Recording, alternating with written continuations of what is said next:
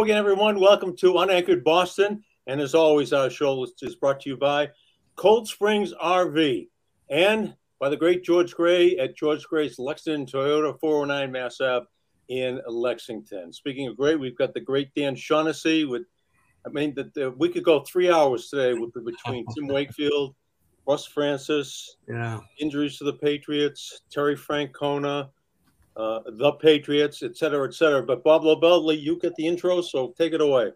Well, it's a fortuitous time that we have Dan on Lynchy because, well, people will either find out today if you go online and read his column that came down this morning, which is Tuesday morning that we're taping this. But the column was 50 years of, well, at least some of the great memories that Dan covered. It was really a show within a show, and we could spend 3 hours talking about it, and we'll spend some time talking about it. But it's fortunate for us we had a chance to read it before we went on.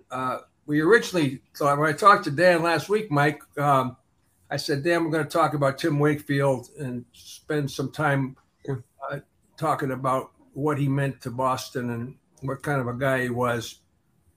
And then the Russ Francis thing happened. And so that just made it a really tough week. And so we can't ignore that. And then the Patriots, dissolving and all those other things that kind of went on since we talked. But, I mean, we did start off, Dan, talking about Tim Wakefield. We said we were going to do that, and I think we should do that. Absolutely. This was a shock. I mean, these things, damn it, in this day and age, things, it's like a news cycle. Wakefield all of a sudden is dead. It's hard to believe because he was so much alive a couple of weeks ago. And at 59, cancer, the whole Schilling story, it's so sad. It's hard to even talk about. But Dan, you've written a couple of very interesting and thoughtful columns on Wakefield and what he meant. And I know it meant a lot to you with your own daughter going through cancer. We can talk a little bit about what this guy meant. Well, I mean, Tim came to us, I think it was 94, 95, and obviously he never left. So really it was a 30-year deal, 3 decades. And brought here by Dan Duquette, by the way. Right, brought here by Dan Duquette. And I remember him being he had this magical run in Pittsburgh before coming here. It was short-lived, and he kind of lost the feel for the ball, and he was going to be out of baseball. And then he was revived here, and he won another, 180 some odd games for the Red Sox, giving him 200 round total. And just a presence, he was a stand-up guy. He was never a great quote. I mean, Tim didn't light it up for you. He was kind of boring in that sense because he was just a reliable guy who you'd like to work with and was a great teammate. And then, of course, attached himself to the Jimmy Fund and every other charity that came his way. It could be, autism or the soldiers, or he was just there. But the Jimmy Fund was particular identification for him. And he was the first Jimmy Fund captain. And what struck me was the swiftness of this, which you alluded to, was just that, a week ago, we had no knowledge that he was even sick. Right. And I pulled up that video from August 30th of the telethon with Nesson and EEI, which I do every year. And there's Tim. He was the promo for the thing, as he always is. You see it a million times when you're watching Sox games. And then I found the clip of his appearance this year. And it was like 4.5 weeks before he died. And he's totally whole. There's clearly no issue. But what no one knows is he's got a brain cancer. And I was told he had some trouble seeing a little bit subsequent to that. And it all led to discovery of a brain cancer and a very quick surgery. But I talked to one of his agents last Thursday after the whole Schilling inappropriate disclosure. And I didn't think it was that dire where it was touch and go through the weekend. And I talked to another guy who, was a neighbor of his, and he spent Friday with him just talking and about what Schilling had done to the family and their privacy. And talking about golf, and it wasn't this huge decline and then something obviously happened Sunday morning, so no one was prepared for the first news that Schilling, clumsily put out there, and then certainly we weren't prepared for Sunday morning that the announcer Tim said. I'm sitting right in this chair I'm sitting in, and I see that Celtics story. That was a huge trade the Celtics made, and the Patriot game starting in a couple hours, and I'm thinking, well, not a slow day. And then my phone rang, and I'm like, and my boss said, I need you. I'm like, okay, I can write that Celtic thing. That's a big deal. It's a big trade. And he said, no. He said, Tim Wakefield is dead. And and that was, so it's still hard to get your head around it. I'm really pleased for his family, the way he's being remembered, and just all the tributes are pouring in. That's going to be nonstop, and he deserves it. I mean, he's and the guy started more games than anybody in the history of the Red Sox. So pitched more innings than anybody in the history of the Red Sox. It's pretty good in a team that had, Roger Clemens, Pedro, Babe Ruth pitching for him.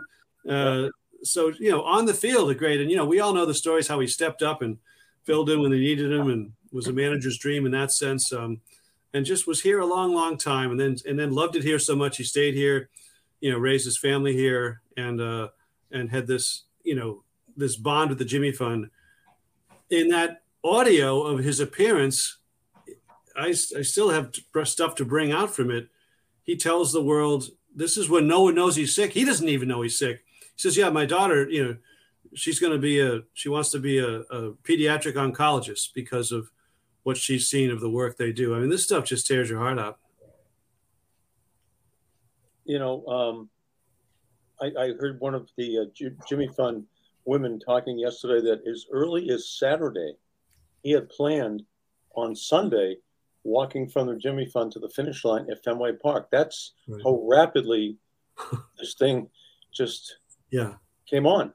Yeah, and that's Lisa Scherber, who has been there since 1992. I know Bob knows her. Bob was maybe discovered her before any of us. I discovered her a year later when our daughter was in the clinic, and she was single then, Lisa Graceffa. I think she worked at the station, right, Bob?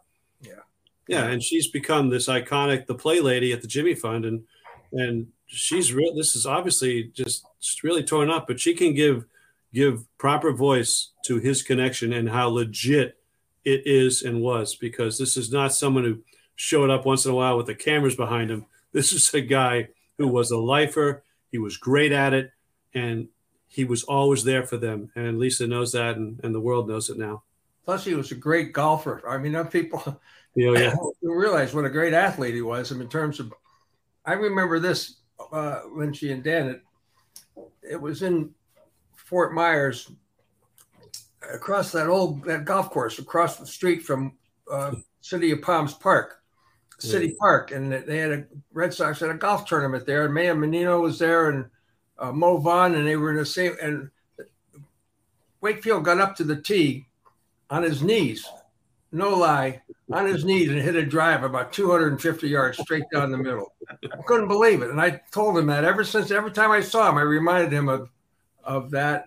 It was just the most amazing thing I've ever seen. But to him, it was nothing. He was just such an easygoing and, a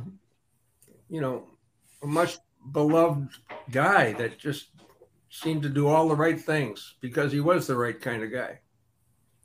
Absolutely. I just, in his later career at Nesson, they had this cast of guys, Youkilis and Millar and, Lenny DiNardo, a lot of nice guy players like that. And he was in that cast. And, I was glad I never got around to ripping him for being too much of a homer, team guy, because, so much of those guys, except for Papelbon, most of them are.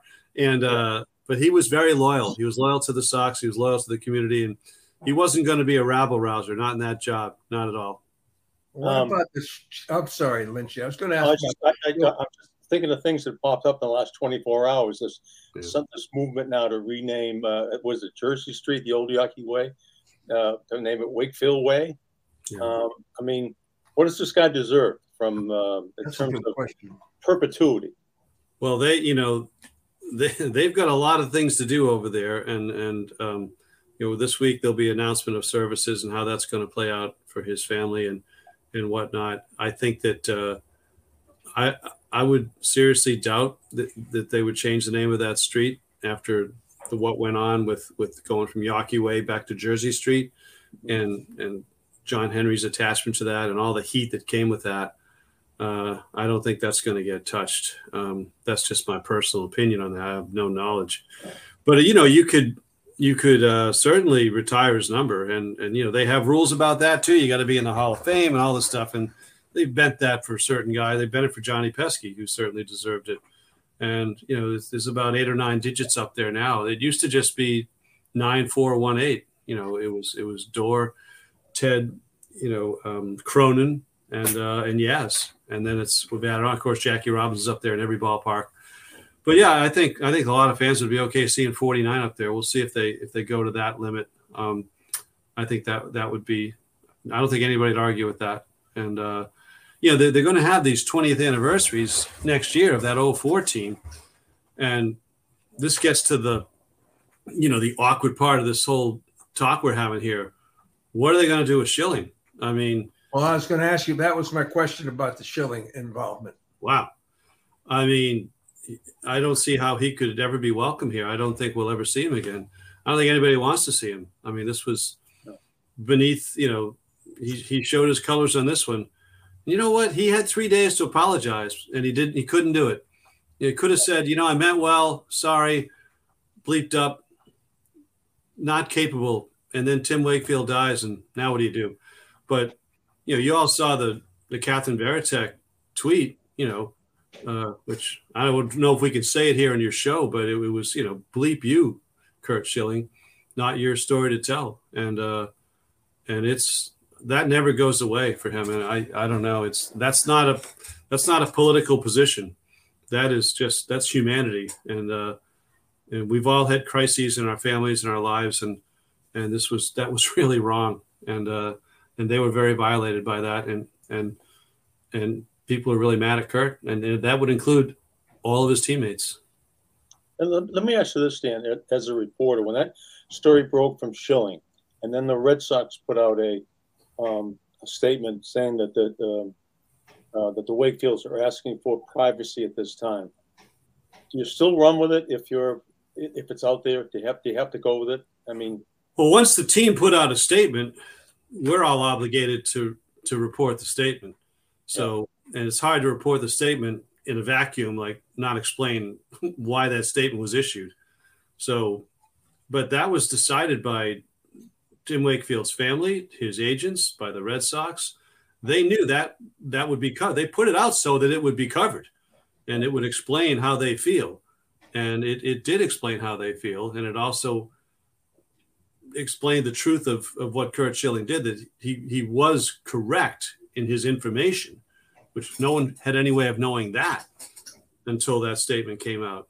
But there was some pushback. Well, why is the Globe, the Herald, and TV stations reporting about this because the Red Sox issued a statement. Right. That's why. So it's funny. I wondered the same thing, but it didn't seem to bother me as much because I felt somebody had to talk about it because the horse was out of the barn. It was just, it was there. Let me just ask a little more about Schilling.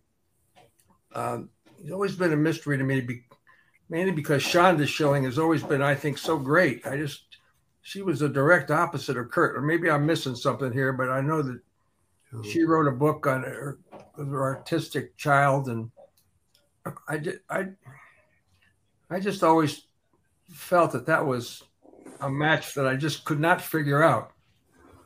Well, like we a don't lot know. of matches I can't figure out. Yeah, like a lot of my own I couldn't figure out. I feel sorry for his wife and children. I just think he's really gone off the rails since he stopped playing. He wasn't like this when he played. I mean, it wasn't this level. I mean, this is menace to society stuff we're seeing the last 10 years. I mean, it's bad. And that wasn't happening when he was pitching here. So I don't know whether he's whatever. But I think for his wife and children, this would be a lot to live with. Sitting down in Tennessee right now. What attracted him to Tennessee? Well, Mike, if you go back to look at his statements, he basically flipped off all of New England. He said, "I'm going where there's good people. I need to go where there's good people." So that was a message to all of you in your audience that he does not consider us good people. That's what he was saying. And that's just part of the whole, ask the people of Pawtucket, why they lost their team because of Kurt Schilling, because of what he did to Rhode Island and with no contrition. The man who hates corporate welfare takes all this state money and runs it dry and bankruptcy and then gets out of Dodge and still manages to be insulted by the locals. The Red Sox paid him $8 million to not pitch in 2008, and he's been flipping them off ever since for doing him wrong. I forget about that. $8 million, he never threw a pitch. I know. I forget about that now. And he talks about how horrible people they are, and I mean, I'm honored to be on that list as well. So we have a lot of history, but it's just there cannot be an athlete in our region who's ever fallen. I mean, it just doesn't exist. I mean, the guy. The whole Hall of Fame thing about take my name off the ballot. Well, that was one of the, that ended up having a very fitting conclusion, which was he got up to 71% of the writer's ballot. And at that point, still had a year of eligibility left. Everybody who gets to that percent swings in the next year. He was going in the next year. Jim Rice climbed and got to 70%. And I always told Jim, don't say anything. Just let this, you're getting in. And he did. Kurt was getting in the next year. And instead he flips off the entire voting body, says, take me off the ballot. I want to be judged by people I respect. So he was turned over to the Veterans Committee, and they hate him more than we do. He got like 40% from his peers, the Hall of Famers and the guys in Cooperstown. So anyway, that was that was somewhat amusing and fitting to have it end that way for him. I mean, the man, if you had taken away his laptop 5 years ago, he'd be in the Hall of Fame. Yeah. Well, all this started with. I'm sorry, Mike. Go ahead. Oh no, it did. If this were 1973 instead of 2023, he'd probably be in because he wouldn't have a voice, right? Right. No platform. Yep. This all started with the passing of Tim Wakefield so suddenly that it was just stunning, and I think all of us are still kind of stunned that it actually happened and can't really believe it. But then again, it kind of goes over to Terry Francona and what he thought of Wakefield and, what that relationship must have been like. Francona, considered by many to be the greatest manager the Red Sox have ever had. I would agree with that. I'll never forget the first day that Francona arrived here, Dan, and they had him up at Fenway Park doing interviews all around. And I can't remember the sports writer's name. It's probably a good thing I don't bring his name up. But he started asking. We were the last ones in line and sitting up there waiting in the 409 Club or whatever it was back then. And he was asking Francona about naming.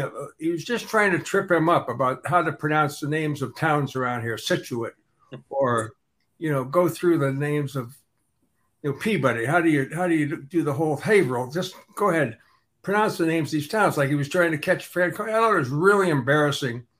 And I just thought Francona, it was Ed Berliner. Berliner was this guy's name. Remember him, Lynchy? Yeah, put him like in the same category as Zipper Zepper. And it was awful. I felt terrible about it. But Francona just took it with grace. And I was always a fan because I remember seeing his father play in Cleveland. I was, grew up in Ohio, and I remember seeing Tito, the real Tito Francona, play first base for the Indians. And it was always kind of a thrill. What's that? What do you got? Yours? Francona, yeah. Can you read it? Wow. Tito Francona and no, the original Tito. Yeah, and that's his signature on there too. Oh, that's okay. That is really cool. His glove and his. I I took it to spring training the year after Terry got the job, and I said, "Hey, is your dad going to be around?" He says, "Yo, he's always around. Stays at the Homewood Suites by the bell tower." Wow. He says he's out there every day at 5 o'clock to get those free meatballs. I said, "Oh, great! I'll have him sign my glove." And that was my Little League glove.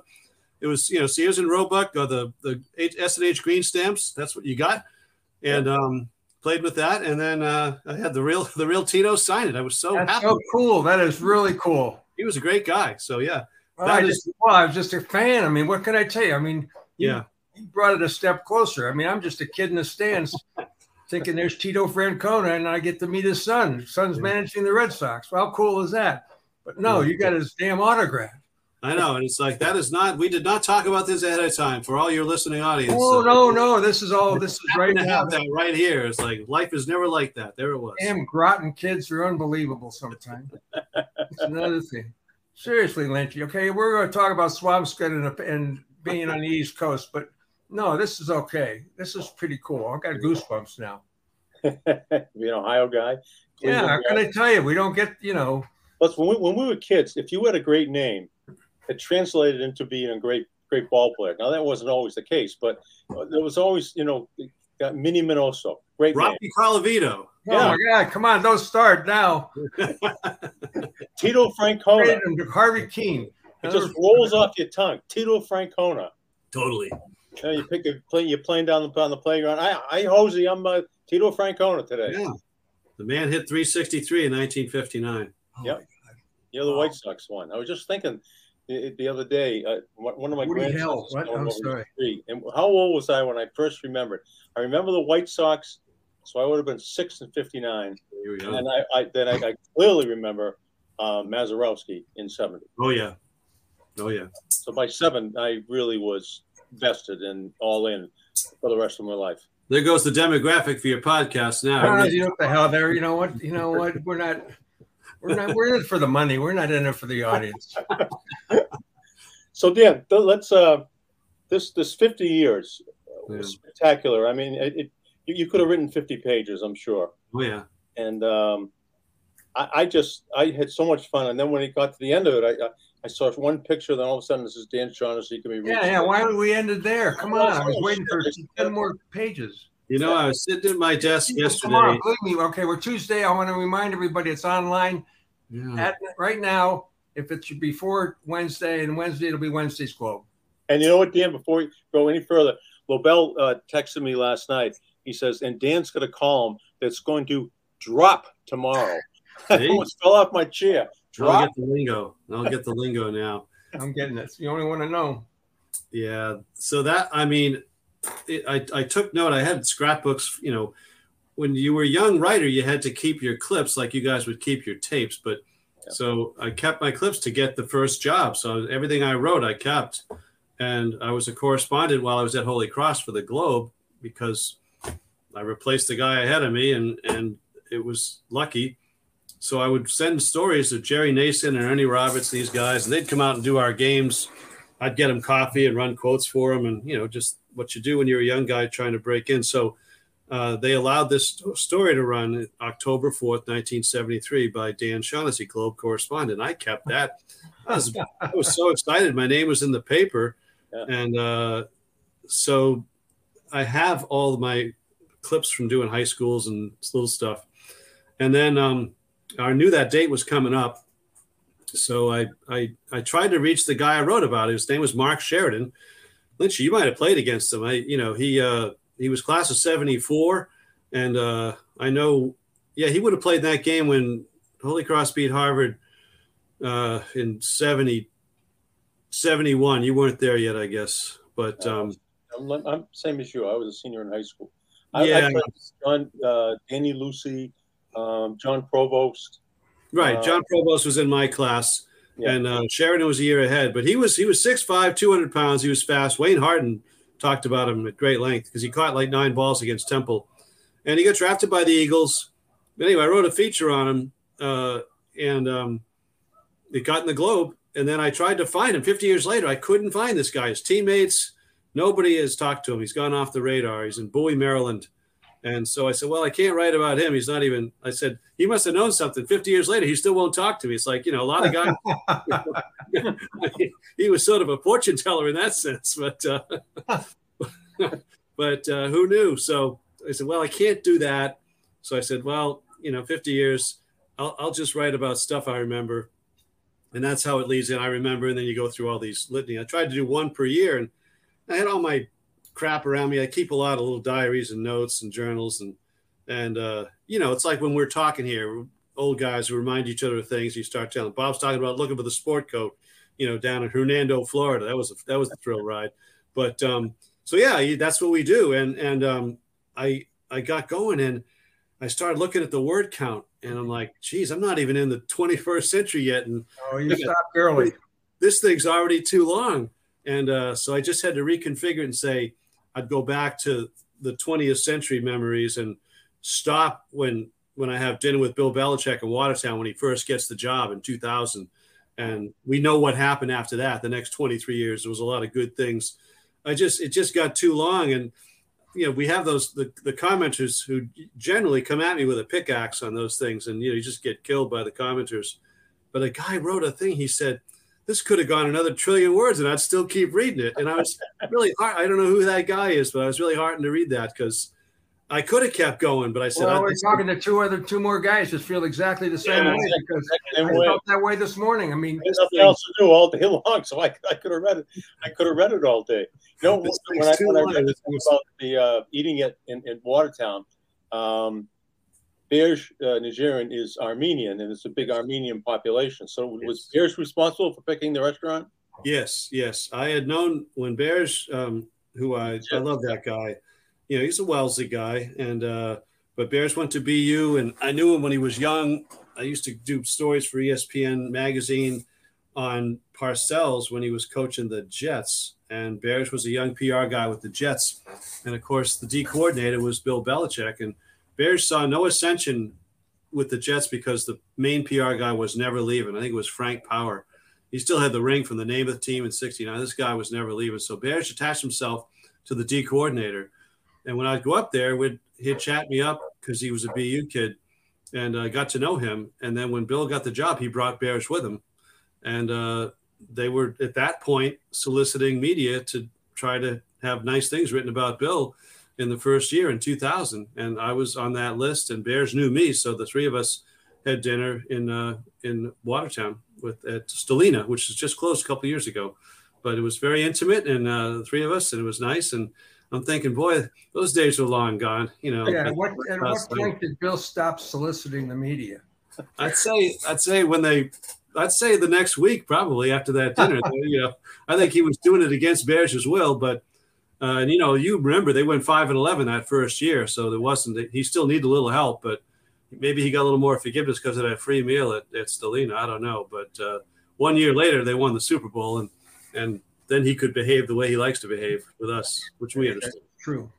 Let me ask you, speaking of the Belichick and behaving, this is going to be a long year. I'm looking down their schedule, and they might win 2 more games. Wow. Well, you giving them the Saints? No. Okay. I'm giving them the Giants and the Broncos. Okay. Yeah, I know it's rigorous, and 2 with Buffalo still. That doesn't sound good. Now with Judon hurt, Gonzalez hurt, geez. It's making me long for the days of Matt Patricia at this point. I was just going to say the happiest guy in the universe is Matt Patricia. I don't know. I've always been a Bill guy. I do believe in that sport. The coach is so important, and that all that greatness really, it's major. And I hate to see what's happening to his reputation with this. It's just tough sledding because the narrative now is going to be it was all Tom, and that's not. Well, Dan, he said that I'll make the argument for the other side. Yeah. Every season he's had without Tom has been a losing season. Yeah, that's the argument for the other side. It's just I don't know if I agree with it or not. I'm really caught in between. Lynchy, you're a football guy. You played at a high level, and I just believe that in that sport, the coach is the difference, and that a system. That's why the same high schools win every year, and that I know that Tom was Tom, but I give Bill a bigger piece of the pie than Tom. I just do, but that's never gonna wash now because Tom went and won with Tampa right away. My argument against that, Dan, what I'd say in high school and college, you're absolutely correct. It is the coaches that make the difference. Oh. But even now in colleges with the portal and the NIL and just all the other stuff that's going on, right? In college, it kind of makes it more like the pros. And so the coaches have less of an effect. That's all I'm going to say. I think you're absolutely right in high school and college. I want Mike Lynch to tell me the Patriots, 14 AFC championship games, 9 Super Bowls, 6 Super Bowl wins. Who gets a bigger part of the credit, Belichick or Brady? I want to hear this answer too. Tom Brady. Okay, there you go. Doesn't mean you're wrong, Dan. I like your argument. I really like your argument. If you're saying it's an argument I wish I could make, but I can't. Well, you look what he did for the Tampa team. He instantly turned them into a winner. Instantly, yeah. And instantly. And they probably should have gone to the Super Bowl the next year if the defensive back didn't get beat by the guy in the Rams. They may have gone to another second straight Super Bowl down in Tampa. Let me ask you this again. Now, we're all looking at the Jets quarterback and saying he shouldn't even be in the National Football League anymore after the Patriots game. Now he comes out the other night, and he has a pretty solid game. Yes. He looks pretty good. Now, let me ask you this. Who would you, if you could have either him or Mac Jones as your quarterback, would you swap quarterbacks if he were the Patriots? Oh, boy, that's a tough one, Lynch. You could do a whole couple hours on that. I mean, I know Joe Namath backpedaled on Zach Wilson. I'm not going to go that far. I'm still going to say Mac Jones. But, you're the football guy. If you're telling me – you'd take Zach Wilson over Mac Jones right now? I just see fear in his eyes, Mac Jones. Yeah. He threw 2 balls. He should have had another one picked off. Oh, he threw one right to the guy after the second one. Right to him. You can't roll to the right and throw across your body across the field, especially against – this game, if you ask anybody who comes from college to the NFL, what's the biggest difference? They say speed. Speed is the biggest difference. I don't think that's any secret. And we saw it the other day. We saw it. Okay. Yeah. Mike has spoken. I believe him. That's good. That's strong. I love Bill Belichick. Trust. I did the show with him. That must have been fun. Me well. What was it like doing a show with Belichick? Was it like doing a show with Patino? Well, it was interesting. He never told me not to do anything. Spygate. He says, "Are you going to ask me about the what's going on down with the Jets?" I said, "Absolutely." He says, "All right. Well, I really don't have any answers." I said, "I'm going to ask you 2 or 3 questions about it, and I don't know what questions I'm going to ask you, but when you get to that point in the show." And he just said, "Yeah, I'm not talking about that. Yeah, I'm not talking about that. I'm looking forward to the Bengals or whatever." So I never had any problem with him. I do, and I'm sure you all feel the same way. Don't you cringe at the 5th quarter? Oh my God! You were there, Danny. I saw the back of your head the other night. Yeah, it's must-see TV, that 5th quarter thing. I mean, but it's so awkward. It's just a big bowl of awkward for everybody. And it's you guys have had Alice Cook on this thing, right? On your a couple times. So you got to ask her. That year they were 5-11 out of the gate. You guys had an arrangement where he had to talk to you, like in the morning on game day or something. There was a one-on-one with Bill that Channel 4 had at that time, and we were in Cleveland one time. It was the typical. What do you think? A gray day in Cleveland. What are the odds? It was this horrible gray day in Cleveland. And he was sick. He was gray. And they're standing outside the bus going to the stadium. And poor Alice and Bill, he was sick and gray. And they had lost all these games. And it was one of the worst interviews. No one could get anything. I mean, it was particularly bad on this day. Ask her about that one. I mean, it's like you all did it over the years. We all have done it. But, boy, try a gray day in Cleveland when he's sick and the team's like 1-6 or whatever it was. It was nasty.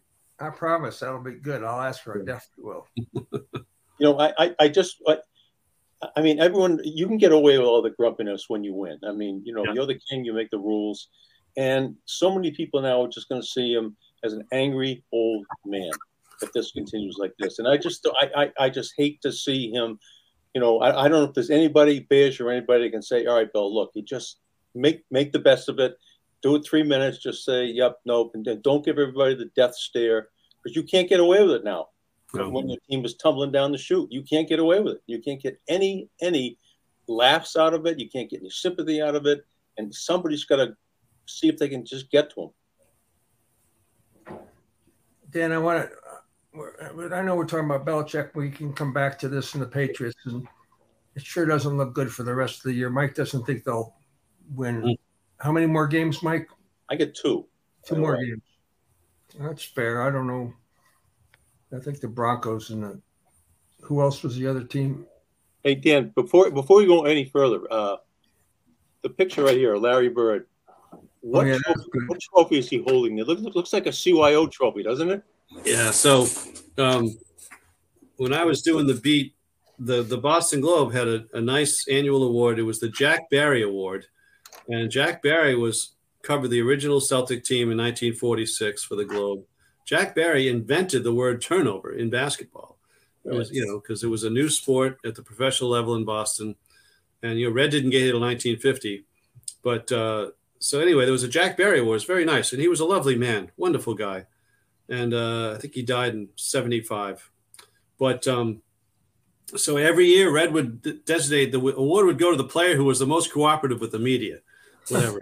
And my first year in the beat was 82-83. And Max didn't talk the whole year because he was mad about reporting on a paternity suit back home in Carolina. And Max shut it down for the whole year. And I was unaware of what we were missing because he's so great.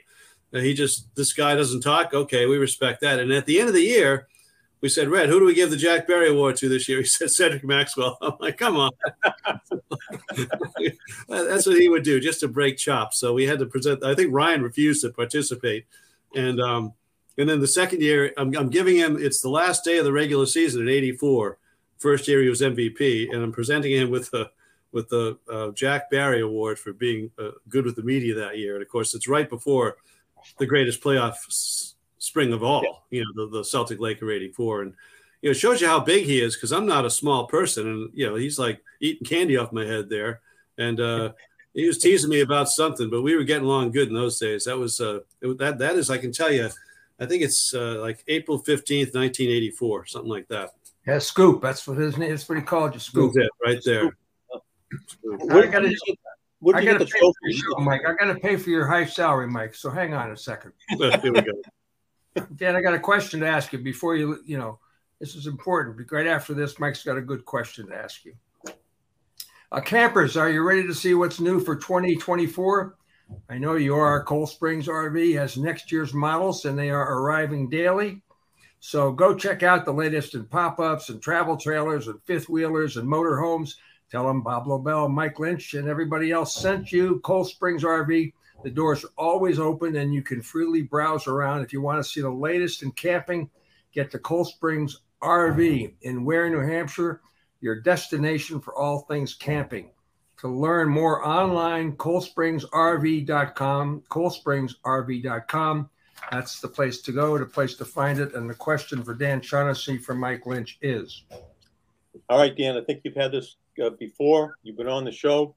Cold Springs RV is in the process of building a Lobel cruiser, which is very much like the Madden cruiser. And we're going to travel around the country. But we're going to give our guest the RV, and you can take one person with you to ride cross country that you can have a conversation with. The person can be alive, the person can have passed on. Doesn't need to be a sports person. It can be anybody you're choosing. Well, they'd be alive, when you were driving. They wouldn't be sitting there. Right. You can't pick Lobel or Lynch. So who would you pick? So, wait, I need to know the rules here. I'm picking anyone in the history of the world? Yeah. Apparently, yeah.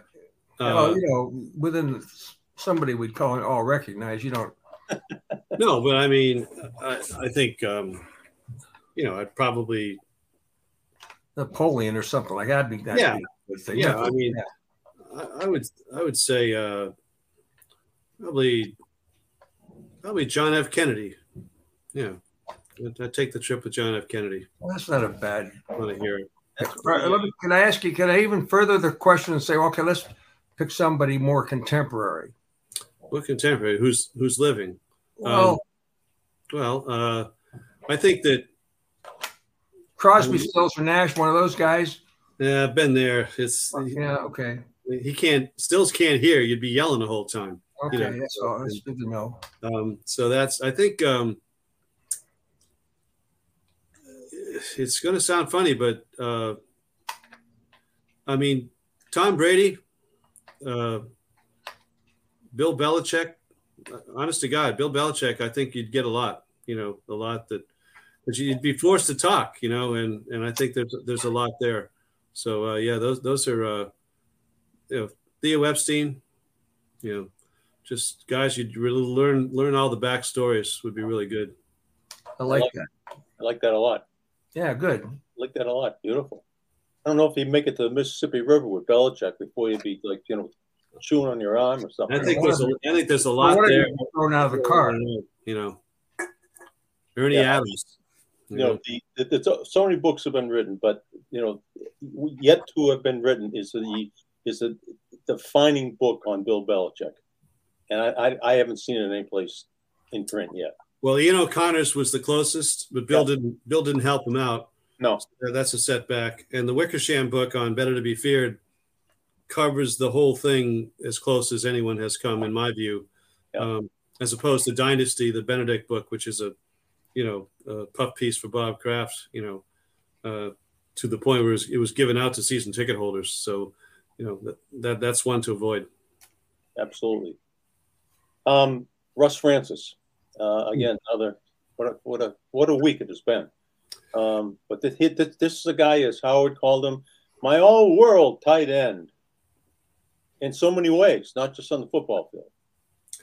Yeah, I mean, you guys lived it. I mean, how good he was. He was, in his time, considered the greatest tight end in the history of the sport for periods of time. Casper came along after that, and obviously we fast forward all the way up to Gronk and Kelsey and what's going on now. But, I mean, how close – Leslie Visser sent me an email yesterday. She's in the Hall of Fame. And she said, so sad about Russ Francis. The media-player relationship was so different. We all traveled with them in the 70s, like you did with the Celtics. She said, one time in the fall, Russ took me up in his glider to see the foliage, like something from out of Africa. Very unique guy, loved life. So, you got this young reporter who's riding in a glider over the foliage, and then he dies in a plane crash. It's not even established whether he was flying that plane or not. There's two guys up front. One of them's, and he bought, he buy the airport or something? I mean, so, yeah, I mean, and he always had all those interests. I didn't know the guy. Just had, he's a Renaissance man, had all these interests. And, but for those who were covering, like you talked to, Upton knows a lot. And obviously, Borges, Willie, when he was alive, just they were front, he was, he was a big deal. Russ Francis, a huge deal. Danny, my agent, and we had the same agent. Russ Francis and I both had the same agent. And my agent, was a really good friend, and we played golf a lot together. Would always tell me about how Russ lived in Hawaii at the time. Yeah. And he flew Ken, the agent, around Hawaii in his plane. He would take his Ken up in the plane around Hawaii. And I haven't even talked to Ken yet about Francis's death, but it's just kind of amazing that, like, you had the Leslie Visser story, and I have another guy that just flew with Francis when he was in Hawaii. So this is what he did all the time. I just don't know, who, right. You don't know who was flying that day. They determined who was in what seat, but they don't know who was actually flying the plane. Yeah. But the guy he was with was an extremely talented and had a great deal of history in aircraft and with the service and everything else. So who knows? Just so sad. So it's been a tough week. It has. I take that back on the Patriots. I think they might win 4 more games. I think they'll beat in Las Vegas, because I think Belichick just owns. What about Jets at home, Lynchy? No. Okay. No, I think the Jets, and I didn't buy this whole thing about the Jets defense was so good and they're blah blah blah blah blah. But they showed me something against Kansas City the other night. Yeah, it was a game.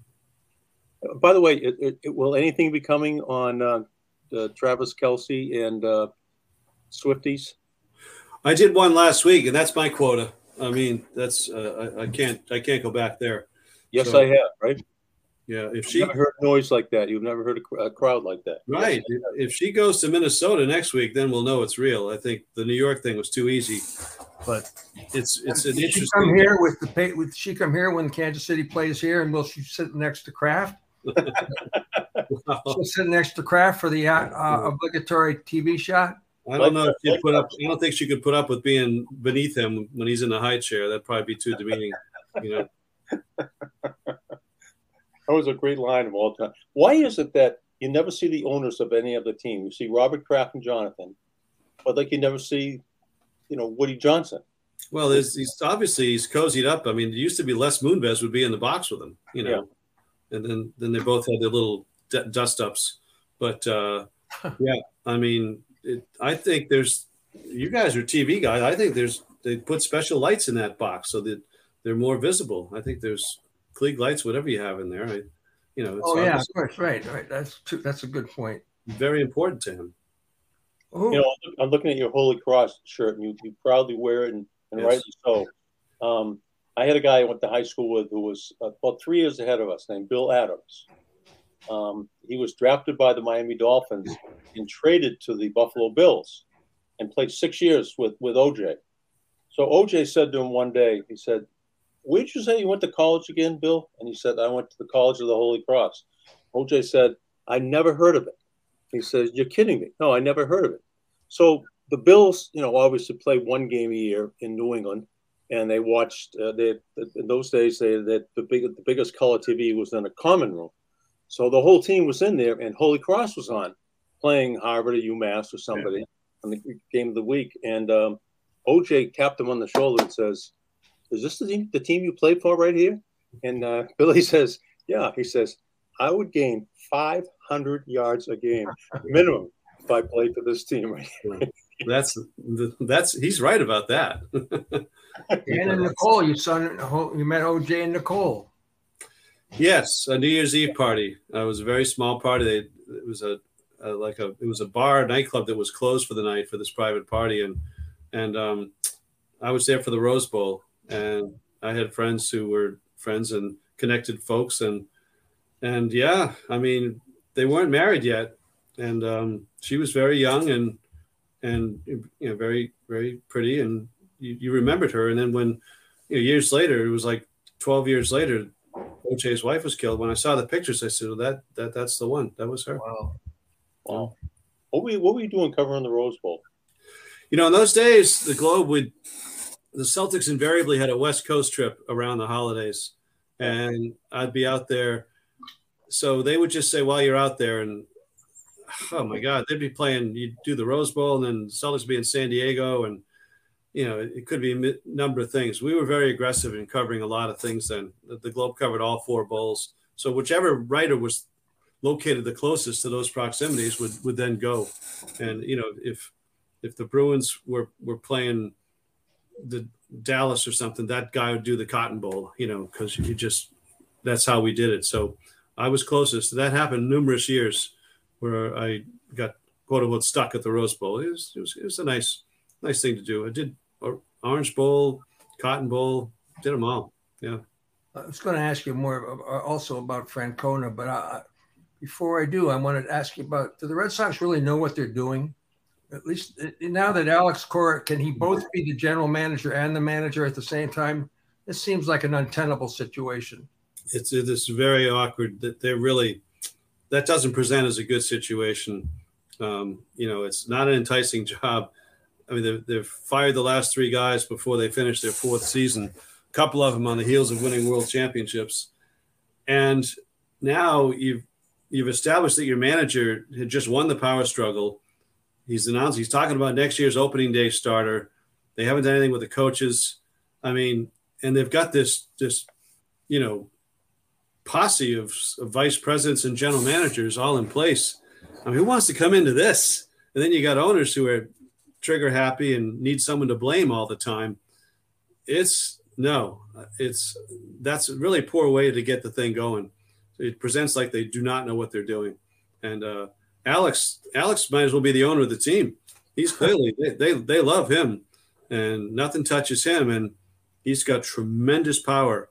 I mean, the Mets, I would rather be a fan of the Mets, and I know they had a bad year too, but the owner spends money, doesn't care about money, and he hired a guy that's a young geek guy and said, "This is yours."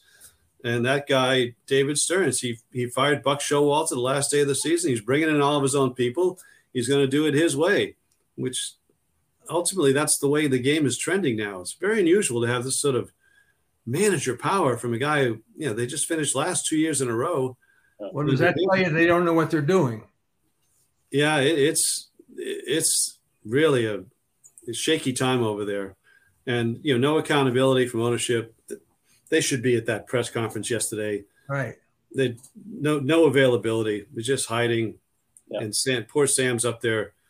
We love Sam, but he's not a baseball guy. He's taking all the bullets. And then seriously, you're raising ticket prices. I mean, maybe not the year to do that. This might have been a time to say, yeah, we'll just leave it alone this year. That's people they feel insulted, I think. The optics weren't good either, because there was a story this week from the Fenway Sports Group, one of the other acquisitions. And oh yeah, that the optics on that just are not good in any sense at all. It's nonstop. They are the Red Sox are part of a portfolio. There's no other way to look at it, and it just feels like they've done their winning and they're resting on that, and now they're behaving like a middle market team, which they are not, and that's. So it begs the question: are these really fans of the Red Sox, or are they fans of Fenway Park? Well, the ballpark is the star, and they know they can get out of towners to come in and the tours, and again we saw Dodger fans, Met fans, Brave fans all take it over this year, and that's where we're headed. I mean, Rob Refsnyder is a lovely guy, I'm sure, but you're just not going to sell a lot of merch on Refsnyder. And I looked at in today's Globe, they got, check it out. It's a nice piece by Julian McWilliams. It's on the roster, and he breaks down the whole thing here. And under contract, options, free agents, 3 years out of service time, which means club control, 25 guys, club control. That's what they love. When Heim made the deal for Urias, the one deal at the deadline, he said, we've got club control for 2 years. They love club control. They want 25 guys on 1 year contracts, total turnover every year. And you're not going to sell a lot of merch with that. You don't have stars. And these are your Boston Red Sox. That Tampa thing was real, except for the winning part. Yeah. No, these are not your Boston Red Sox. The baseball park is your Boston. Your Boston icon. It's your Citgo sign. It's your star. It's your Faneuil Hall. I mean, they're counting on people being happy just to sing the song in the 8th inning. It's really what happened. Oof. Is it as bad as when we were kids and before 1967? Difference was for me is they had ball players. They had Carl Yastrzemski, Tony Conigliaro, other recognizable names. There isn't a person in that lineup that I want to go across the street and buy my grandson a jersey for. It's really they just don't understand that. And I agree with everything you just said, Mike. And because we were kids, there were Dick Raditz. There were guys you wanted to see. Bill Monbequette would win 20 games. They'd finish 8th, but yeah, of course. And then you're bringing up young stars, Reggie Smith and Mike Andrews, and it just felt a lot better. I know we sort of romanticized the past. They were bad every year, but they just finished last 3 times in 4 years, 6 times in 12 years, and it's not okay. And they charge the highest prices in baseball, and the dearth of stars, and just that club control thing I just talked about. This is what happens, Dan, when the dog catches the car. It's tough. Let me read my last spot here. Yes, please, Mike. If you're looking to get a new car, go where Lobel and Lynch go, and Dan goes too. Go see our friend George Gray at George Gray's Lexington Toyota. We've been customers for years because we know that George Gray will treat you right. Dan wrote about Red's favorite Toyota dealer. I don't know who that was, but we might as well say it was George Gray now. That's right. A family-owned and operated dealership that we trust and you can trust as well. Go see the great George Gray at Lexington Toyota. He can talk about everything that we've been talking about for the past 55 minutes. He's a big sports fan, but more importantly, he'll be with you and he'll be your car dealer and friend for life. Danny, what did we not cover? Oh, you got something, Bob? I just want to ask Danny what the deal is with Groton. Well, no, seriously, it's like the Yalta. You guys have a meeting every month called Yalta. Will you explain that? That's fascinating. It's every week. It's every week. Okay, sorry. And, just that the world evolves around Groton, Massachusetts, and it's a very small town. We all have small towns in our past, and very dear to me. I was very fortunate to grow up there. Had 4,000 people growing up. One of them was Peter Gammons. One of them was me, and we love that about it. And I've have lifelong friends from there, and subsequently gatherings. Like Bob Ryan comes to our Wednesday thing because he went to Lawrenceville Prep, and there was a teacher who taught at both Lawrenceville and Groton, and the same teacher taught Peter Gammons and Bob Ryan in those two prep schools. So stuff like that. What about Richard Johnson of the Sports Museum? Richard Johnson went to Lawrence Academy, which is in Groton. A.J. Dillon went to Lawrence Academy, which is in Groton. We could go on forever, and that's the Yalta summits of 2020 through 23. Still going. 149 weeks in a row, fellas. Always outdoors. Really? Yep. Wow. Do you have a lot of steps on your front stairs? Not a lot. Oh, good. All right. Well, we can both make it, Mike. Well, the two cripples can make it up 3 or 4 stairs and get on there. We may only make one visit, but we're going to make a visit. You guys are welcome. Just reach out to me. You know where to find me, and you're always welcome. Why is Francona leaving baseball? Well, it's his health. I mean, I talked to him last week, and a lot of us who know him are concerned about it because that clubhouse life is the life. And I just worry in the absence of that. But he said, I got this figured out. He's had over 40 surgeries. He's going to have new shoulder put in and got a couple of hernias. So he's facing more. One of his feet almost had to be amputated. He's got very poor circulation issues. And, his habits aren't good. The hours and the diet and all that stuff, all the bad stuff. So it must be bad, and I worry about him. But he told me when I was quitting playing, everybody said, you won't know what to do, and I got past it. He says, I'm going to get past this too, and hopefully he'll take care of himself and get himself right. But boy, he's a loved guy, and I think he'll be wished into the Hall of Fame within 5 years. So, and he deserves it. Absolutely. Best book you ever wrote, Dan? The one with him. That book was a very great experience. He got fired. I have a very good agent who said, he had repped the Joe Torre, Tom Verducci book, the Yankee years when Torre got fired, and it sold 1 million books. He's Mitch Albom's agent. He said, you should reach out to Francona. I was like, yeah, well, he hates me. So, well, just send him an email. So I sent him an email. I said, Tito, sorry you got fired. You want to do a book? Comes back, no, and not with you. But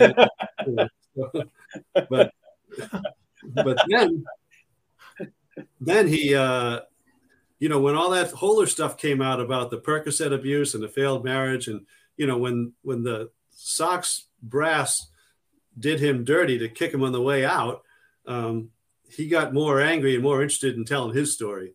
And I became more interesting to him because he knew I would be a good way for him to get it out there and maybe scare him a little bit. And it was just we did it in like 8 months, and New York Times bestseller list, #2. He was always mad at Judge Sotomayor. She was #1, and he thought that was a fix, so friggin' judge. But so it was. And I know Lucchino and Tom, they tried to say the book was fiction. I said, well, I don't know. We're #2 in the New York Times nonfiction list, so I'm going to stick with that. Did we ever find out who the source was for the Holler material? No, we never will. You are no one. Like 4 people in the world know that, and no one's going to find out. When John bought the Globe, I was concerned about the IT, laptop and the desktop and the phones and all my stuff. And so I had IT come down and go into the deep drive on the Google devices and just erase all that stuff, because I thought it was like the first scene of Argo when they're breaking the hard drives and shredding documents and they're coming into the embassy. That was me when John bought the paper. I had to get rid of that stuff. So no one's ever going to know those sources. You can guess, but we won't tell you. No, that spring training was, I mean, it was uncomfortable for you, and you had to ask all the questions, but it was a comedy show. Next question. Yeah. Next question. Lucchino just we were right at you.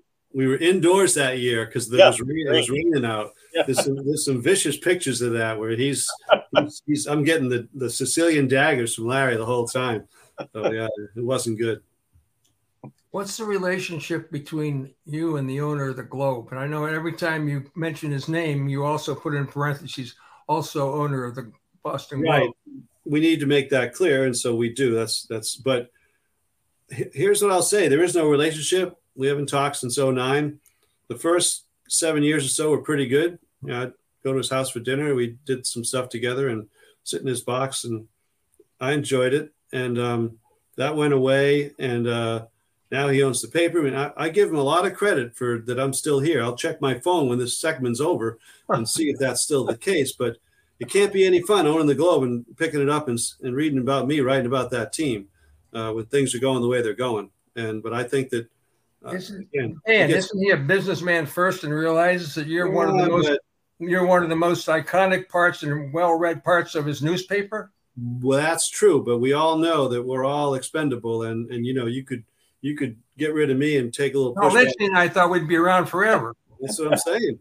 And he could easily trigger me and have a couple days of pushback, and then life goes on for everybody. So I give him credit, for that. So I think that speaks highly. I do too. I think he's really smart. I mean, I can't believe that. Well, hopefully he's smart enough to know the heat he'd take if he did that. But no. I think it's a strong statement that that's allowed. I really do. Good. I'm glad you feel that way, but I can't believe you haven't talked since 2009. That's pretty much it. No, there was a fork in the road there, and we went, like that. Yeah. And you took it, as Yogi would say. Yes, he did. Yeah. Right. Good one. Well, Dan, this was great as always. Thank you so much for your insight and sharing some of these stories. And, it's great. We're not really three old fogies. I turned 70 last week, Dan, by the way. There you go. 25th, so I'm now. Welcome to the club. And, call me anytime. You guys want to come on Wednesday, just reach out to me. We'll figure it out. Yep. Wednesday at 2. Let me just reiterate that Dan dropped his column on the internet today. It'll be in Wednesday's Globe. I think you'll love it. And it's only the first of 2 installments. I'll put it that way. Hopefully. Maybe first of 4. Who knows? Yeah. Dan, thank you very much. Great job. Thanks, everybody. Thanks. Still next week. Thanks, Dan. Take care, guys. Enjoyed it. Bye-bye. Bye.